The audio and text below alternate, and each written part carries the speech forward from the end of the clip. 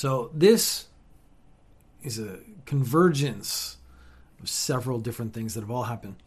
I heard a story. It was on the internet, and it was about a meeting at the White House. And this is basically, we're going to talk about millionaires and billionaires and how detached they are from reality. And I think everyone knows they're detached from reality because they live in a different world than a normal person. So they think about things a different way.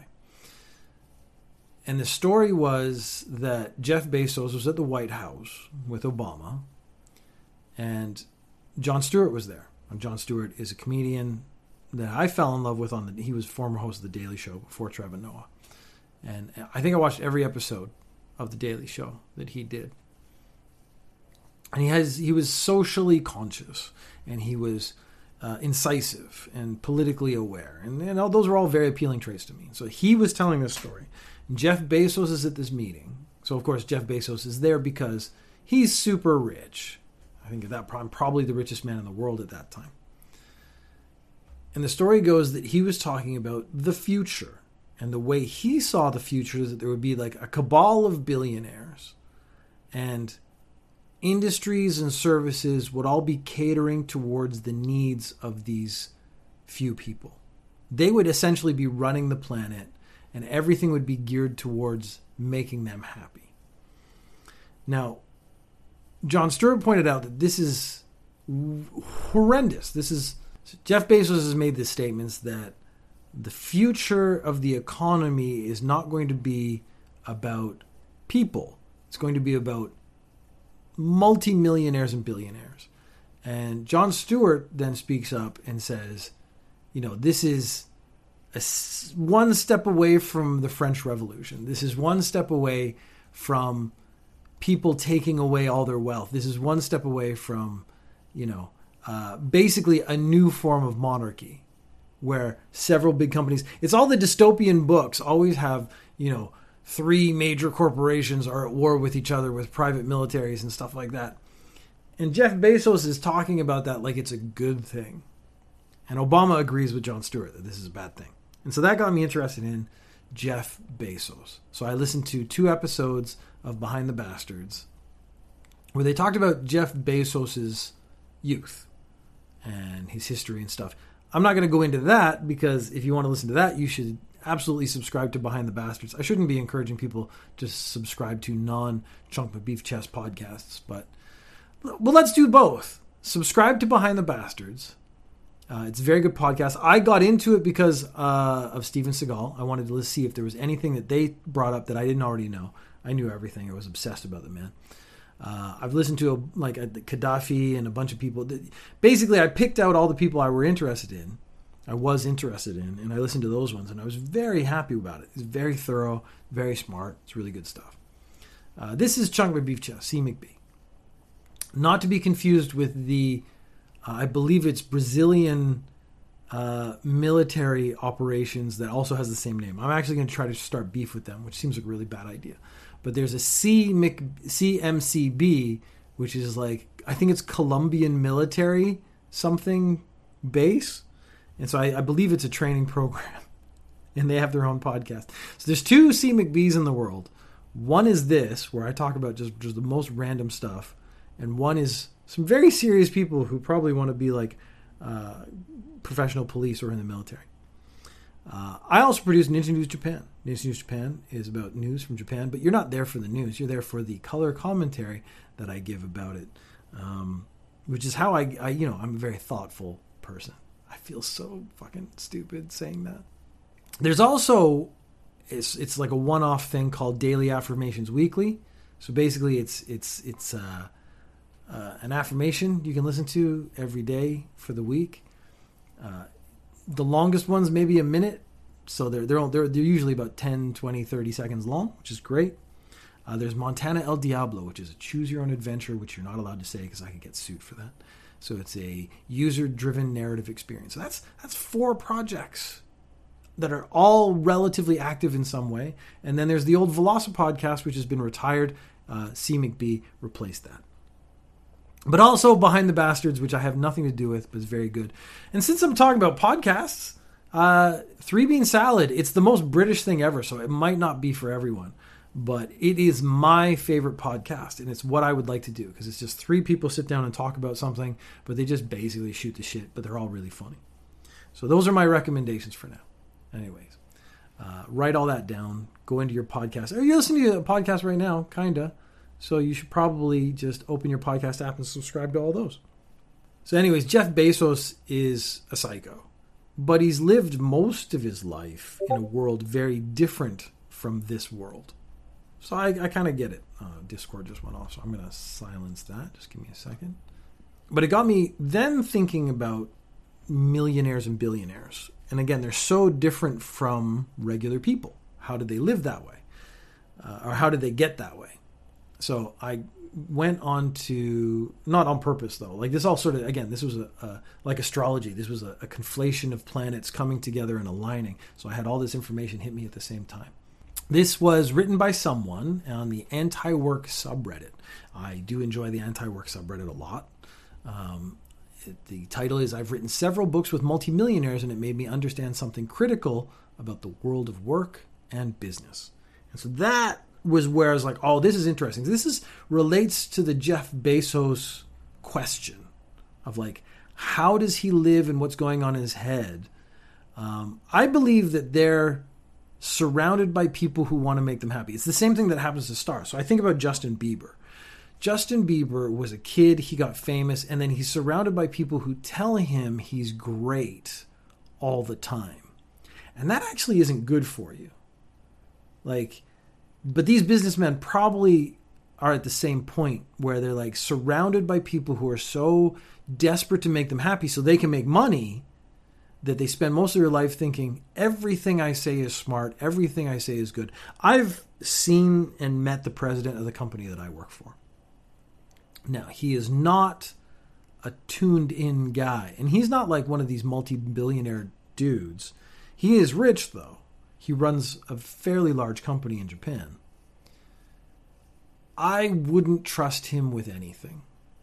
If I'm being really honest, I wouldn't trust him to do the most basic tasks that need to be done properly. And I think that seems to be like a universal idea. But then how are these people so important and so fawned upon? But this was interesting. I want to go through sort of the main points of this anti-work thing, because it's quite long, and I don't want to read the whole thing, but I just want to get the main points because it sort of illustrates the next points that I want to get to. I've been working as a ghostwriter for some years, and over this period I've written several books with entrepreneurs and businessmen. Several of these clients were extremely wealthy, not in the Elon Musk league, but easily rich enough to invest their money, have a very comfortable income, own at least one property, and never work again. But of course, none of them were doing this. Now, I will never hit that level of wealth because the instant I came close to it, I would start minimizing how much work I do. And I think that might be a very normal instinct people have. A normal person doesn't want to work. I weirdly do, though. So if, like, you think about what I do, today is Tuesday. It is my day off. I wake up in the morning. I drink water because I like to hydrate. I take Dave for a walk. I come back. I go over my notes for Ninja News Japan. I record Ninja News Japan in the morning. Normally, in the afternoon, I would then make and eat lunch, and then I would record C. McBee in the afternoon. I'm actually recording this in the morning because this afternoon, I'm talking to a guy on another podcast. I then, later in the afternoon, edit Ninja News Japan, and if I feel like I have time, I'll edit the C. McBee, so I'm ready for this week. And then I'll play video games, which I will stream on Twitch. And then I will make dinner for my family, and then probably after that, just play video games, and then go pick up my kids from their various things that they do in the evening. All of that is unpaid. I don't make any money off the streaming. I don't really make any money off the podcast. I've sold a couple t-shirts. I mean, that's great. But I mean, when you think about, I've been making podcasts for years, the $30 I've made off t-shirts isn't really compensating my time. So I do have the work ethic for creating stuff. So given the opportunity to quit my day job and do something like creating content writing, stuff like that, I would absolutely jump at it. So I might do that work forever, but it's because I would find that work personally satisfying. Whereas most people, these millionaires, they're running companies. Do they find running those companies personally satisfying? Now, they are surrounded, again, I said, by like yes men. And those yes men, probably it feels good to have people tell you you're genius, you're a genius, you're really smart all the time. But at the same time, work isn't fun. But it seems like I think what they want to do is make money, and that money is status. And so I'm not actually creating podcasts to create status. I create podcasts because I like making stuff and I like putting it out there and I like interacting with people. These billionaires want wealth and status. So that's the first. I haven't even got to the second paragraph yet. This is going to take forever. Over time, I've become more and more fascinated by the factors that drive people who are wealthy to attempt to accumulate more and endure experiences that aren't in any way enjoyable. So that's my point. They're doing work that they don't enjoy, that is painful or takes huge amounts of time or is very stressful, whereas I'm doing stuff because I enjoy writing, recording, I enjoy editing, I enjoy putting it out there and moving on and making the next thing. There are many characteristics that, in my view, underpin this, including narcissism and the love of attention. Now, I can't actually say I'm different from that. I want my podcast to be successful, so I must have a desire for attention, and that includes a certain amount of narcissism. But I think it's on a more normal level where it's like, I want people to like the stuff I've made. I want to interact with those people, but I'm not seeking fame. If I was seeking fame, I would have given up on this years ago because I've been doing this literally 4 years. Insecurity, obsession with status, attempting to compensate for some perceived weakness or inadequacy, upbringing and social example, and just simple lust for money and power. So those other ones, people do not accuse me of being insecure. I have been accused of anything. It's going to be overconfident. Obsession with status. To a degree, eschew status.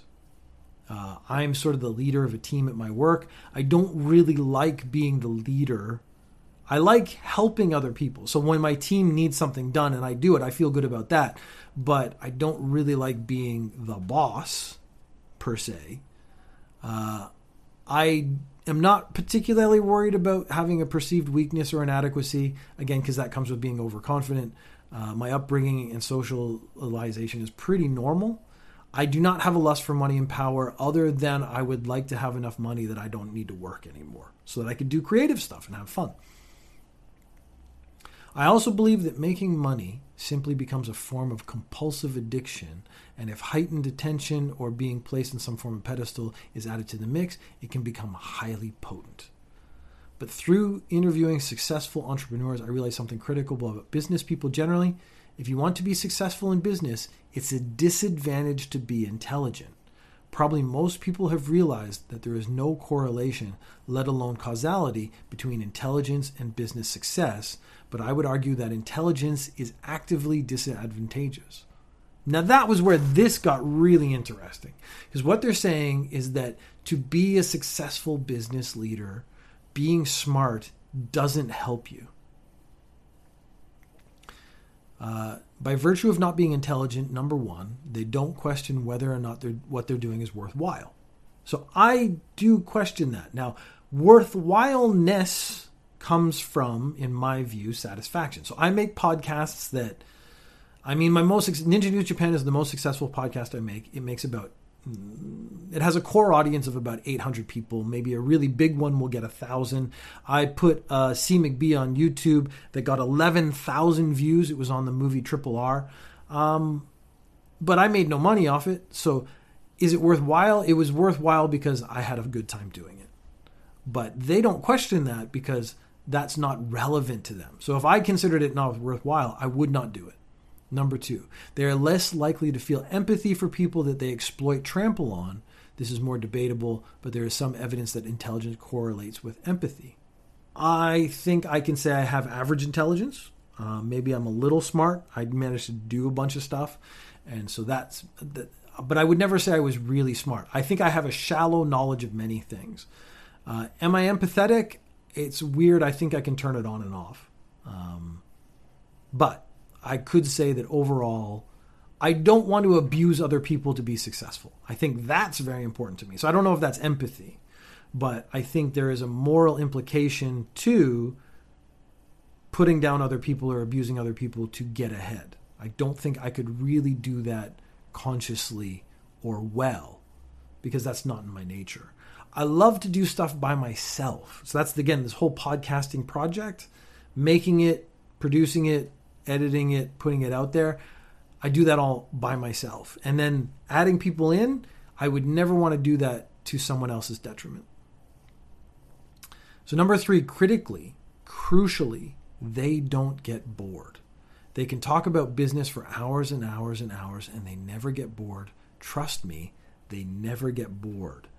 And that, again, business, I mean, there are interesting aspects to it, but sort of like the day-to-day stuff, I couldn't talk about it for hours.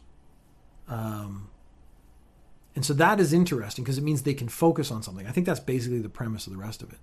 It was only through having meetings with several rich people that I realized this. If I'm not doing something creative or actively enjoyable, so I think I relate to the author in this, I get bored extremely quickly. The internet has probably contributed to this, but I think it's a tendency is inherent within me. I remember that when I had a conventional job, all I ever used to think about at work was when I could go home.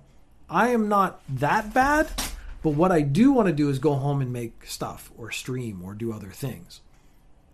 Conversely, the capacity to hold meetings and talk for hours about stuff that doesn't even need to be discussed can only be described as heroic. Meetings are the literal bane of my existence. It is insane how many meetings people have and how pointless they could be. I usually go to meetings and then I write up notes and distribute those to my team, demonstrating there is no need to have a meeting in the first place.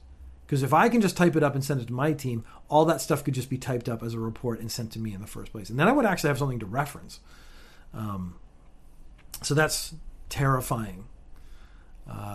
That's why it's a major disadvantage to be intelligent if you want to succeed in the capitalist rat race. Because not only will you question whether or not it's worthwhile, clearly it isn't worthwhile, but what you have to do to succeed will become utterly tedious extremely quickly, whereas less intelligent people are able to concentrate on these boring things, these activities that are a benefit of any form of creativity, that are bereft of any form of creativity or engagement for inordinate amounts of time.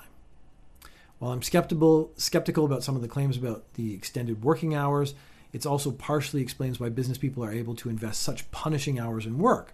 While this is physically tiring, the main reason is that it's hard to do is that it becomes mentally draining. You or I could never do this because our brains would tell us, you've been doing the same thing all day, this is boring, it's all pointless, stop doing it. But that never happens to them. This is also why they can't understand why everyone isn't like them. And I think that's another important point. The author of this talks about the lack of empathy, but lack of empathy also means a lack of ability to relate to others. So it's the idea, I don't understand why you don't think like me. And this is something you see a lot, is that the CEO is confused as to why workers don't have the same investment in the company that they have, despite the fact that they don't take a moment and realize they're not getting the same reward for being successful as the CEO. So we hear about CEOs make like, I wish I had the number now.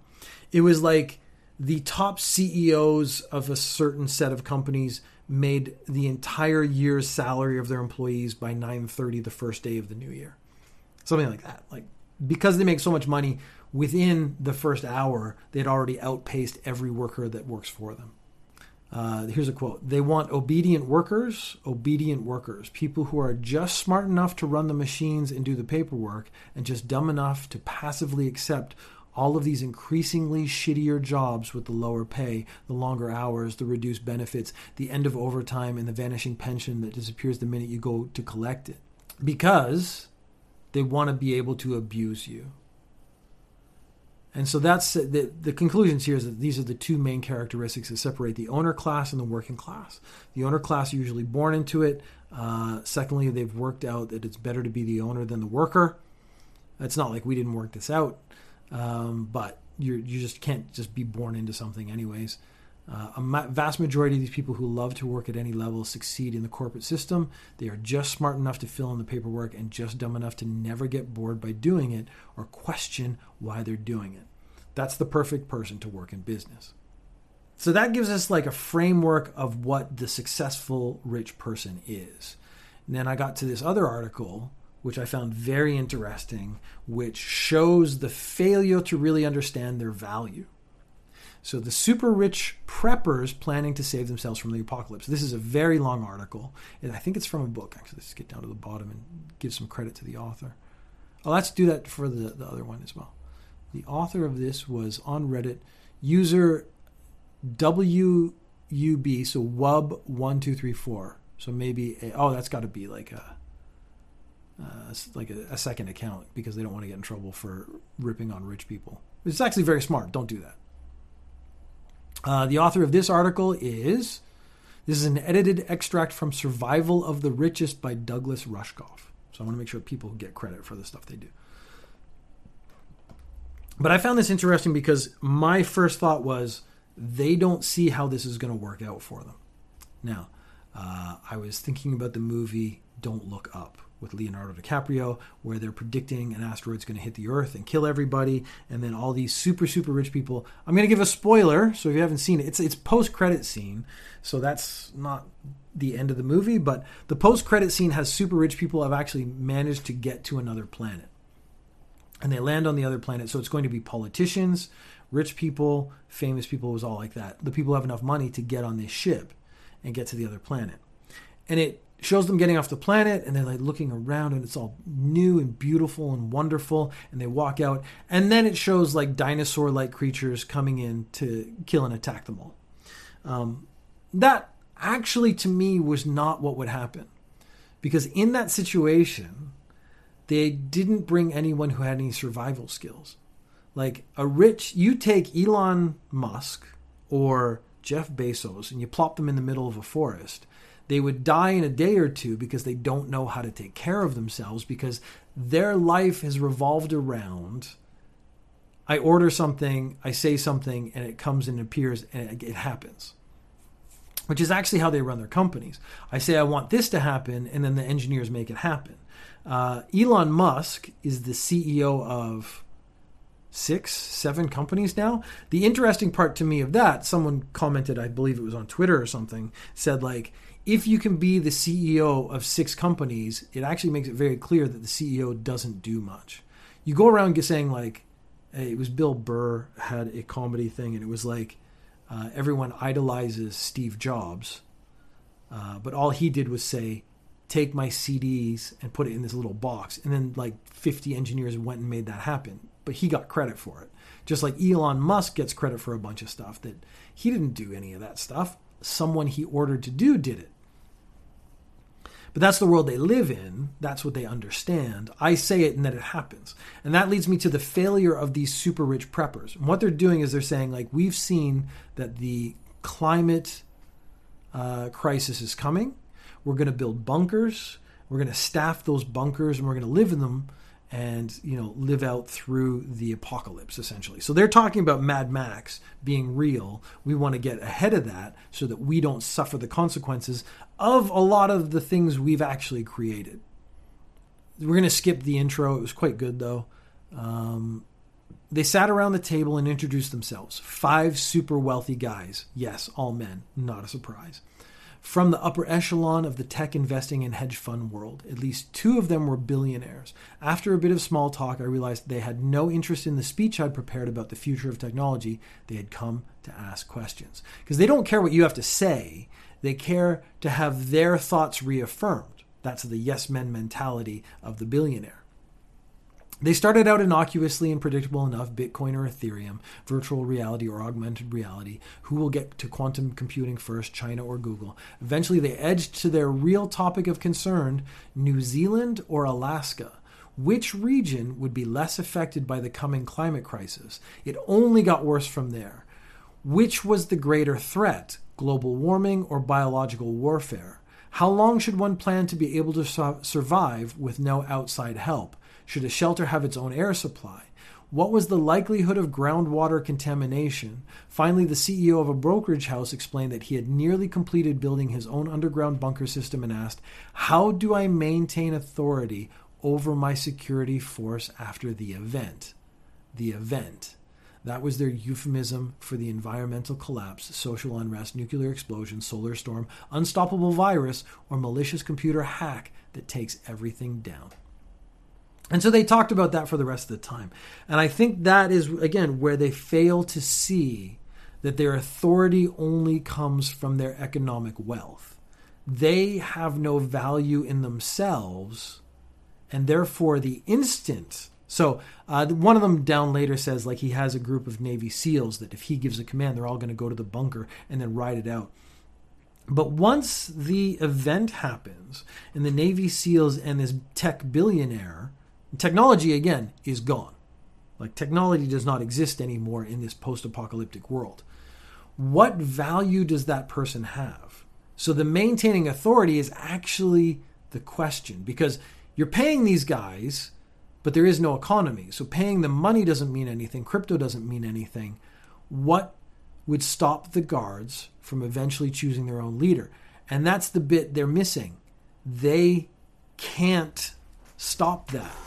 Once the world falls apart, they're not going to be valuable anymore. They're going to say, I want this, and people are going to go, who fucking cares what you want? I actually know how to survive. I actually know how to do things. I actually have real world skills. All you have are a few ideas that are part of the old world, and they don't mean anything anymore. This single question occupied us for the rest of the hour. They knew armed guards would be required to protect their compounds from raiders as well as angry mobs. One had already secured a dozen Navy SEALs to make their way to his compound if he gave them the right cue. But how would he pay the guards once even his crypto was worthless? What would stop the guards from eventually choosing their own leader? The billionaires considered using special combination locks on food supply that only they knew, or making guards wear disciplinary collars. One of the most stupid sci-fi ideas they've ever had, because again, basing this on technology when technology is failing means they're going to figure out how to get it off. In some kind of return for their survival, or maybe building robots to serve as guards and workers if that technology could be developed in time. I tried to reason with them, but if we look back at the previous article from Anti-Work subreddit, they're not going to accept any other idea. They have an idea, they want it to happen, they want to push it through. They're not going to think about you, they're not going to think about empathy, they're not going to think about anything to make the world a better place. I made pro-social arguments for partnership, and solidarity is the best approach to our collective long-term challenges. They're not going to understand that because it doesn't benefit them. They don't understand that because it doesn't have empathy. The way you get your guards to exhibit loyalty in the future was to treat them like friends right now, I explained. Don't just invest in ammo and electric fences or collars. Invest in people and relationships. They rolled their eyes at what must have sounded to them like a hippie philosophy. This was probably the wealthiest, most powerful group I had ever encountered, yet here they were, asking a Marxist media theorist for advice on where and how to configure their doomsday bunkers. That's when it hit me. At least as far as these gentlemen were concerned, this was a talk about the future of technology. So that's really, again, you can see where all the failures are going to happen. By not caring about other people, by not caring about the future other than your own, by not caring about the environment, by not being divested in or invested in society or social systems. These billionaires have actually set themselves up for failure, but because they have never failed, because they've surrounded themselves with people who, complete every idea for them, they can't understand or see how that failure is going to exist. They can't understand or see where the future is actually going, where the first instance, because these guys are dicks, these military dudes who want to just protect their families or whatever, going to string them up and get them out of the way so that they can take over and probably actually create maybe a militaristic system, but one that's actually designed to care about other people. But it shows, again, I have actually had episodes in the past and stuff where I've talked about economists, and economists talk about growth, endless growth, and that endless growth is not realistic, but they won't accept it because it means there is a limit to how much power or how much money they can make. These guys, these billionaire preppers, are actually suffering from the same thing. They've fallen apart from thinking they think they are separate from society when they're actually just a part of society. And when society falls down, they're going to fall down with it, and they can't accept it.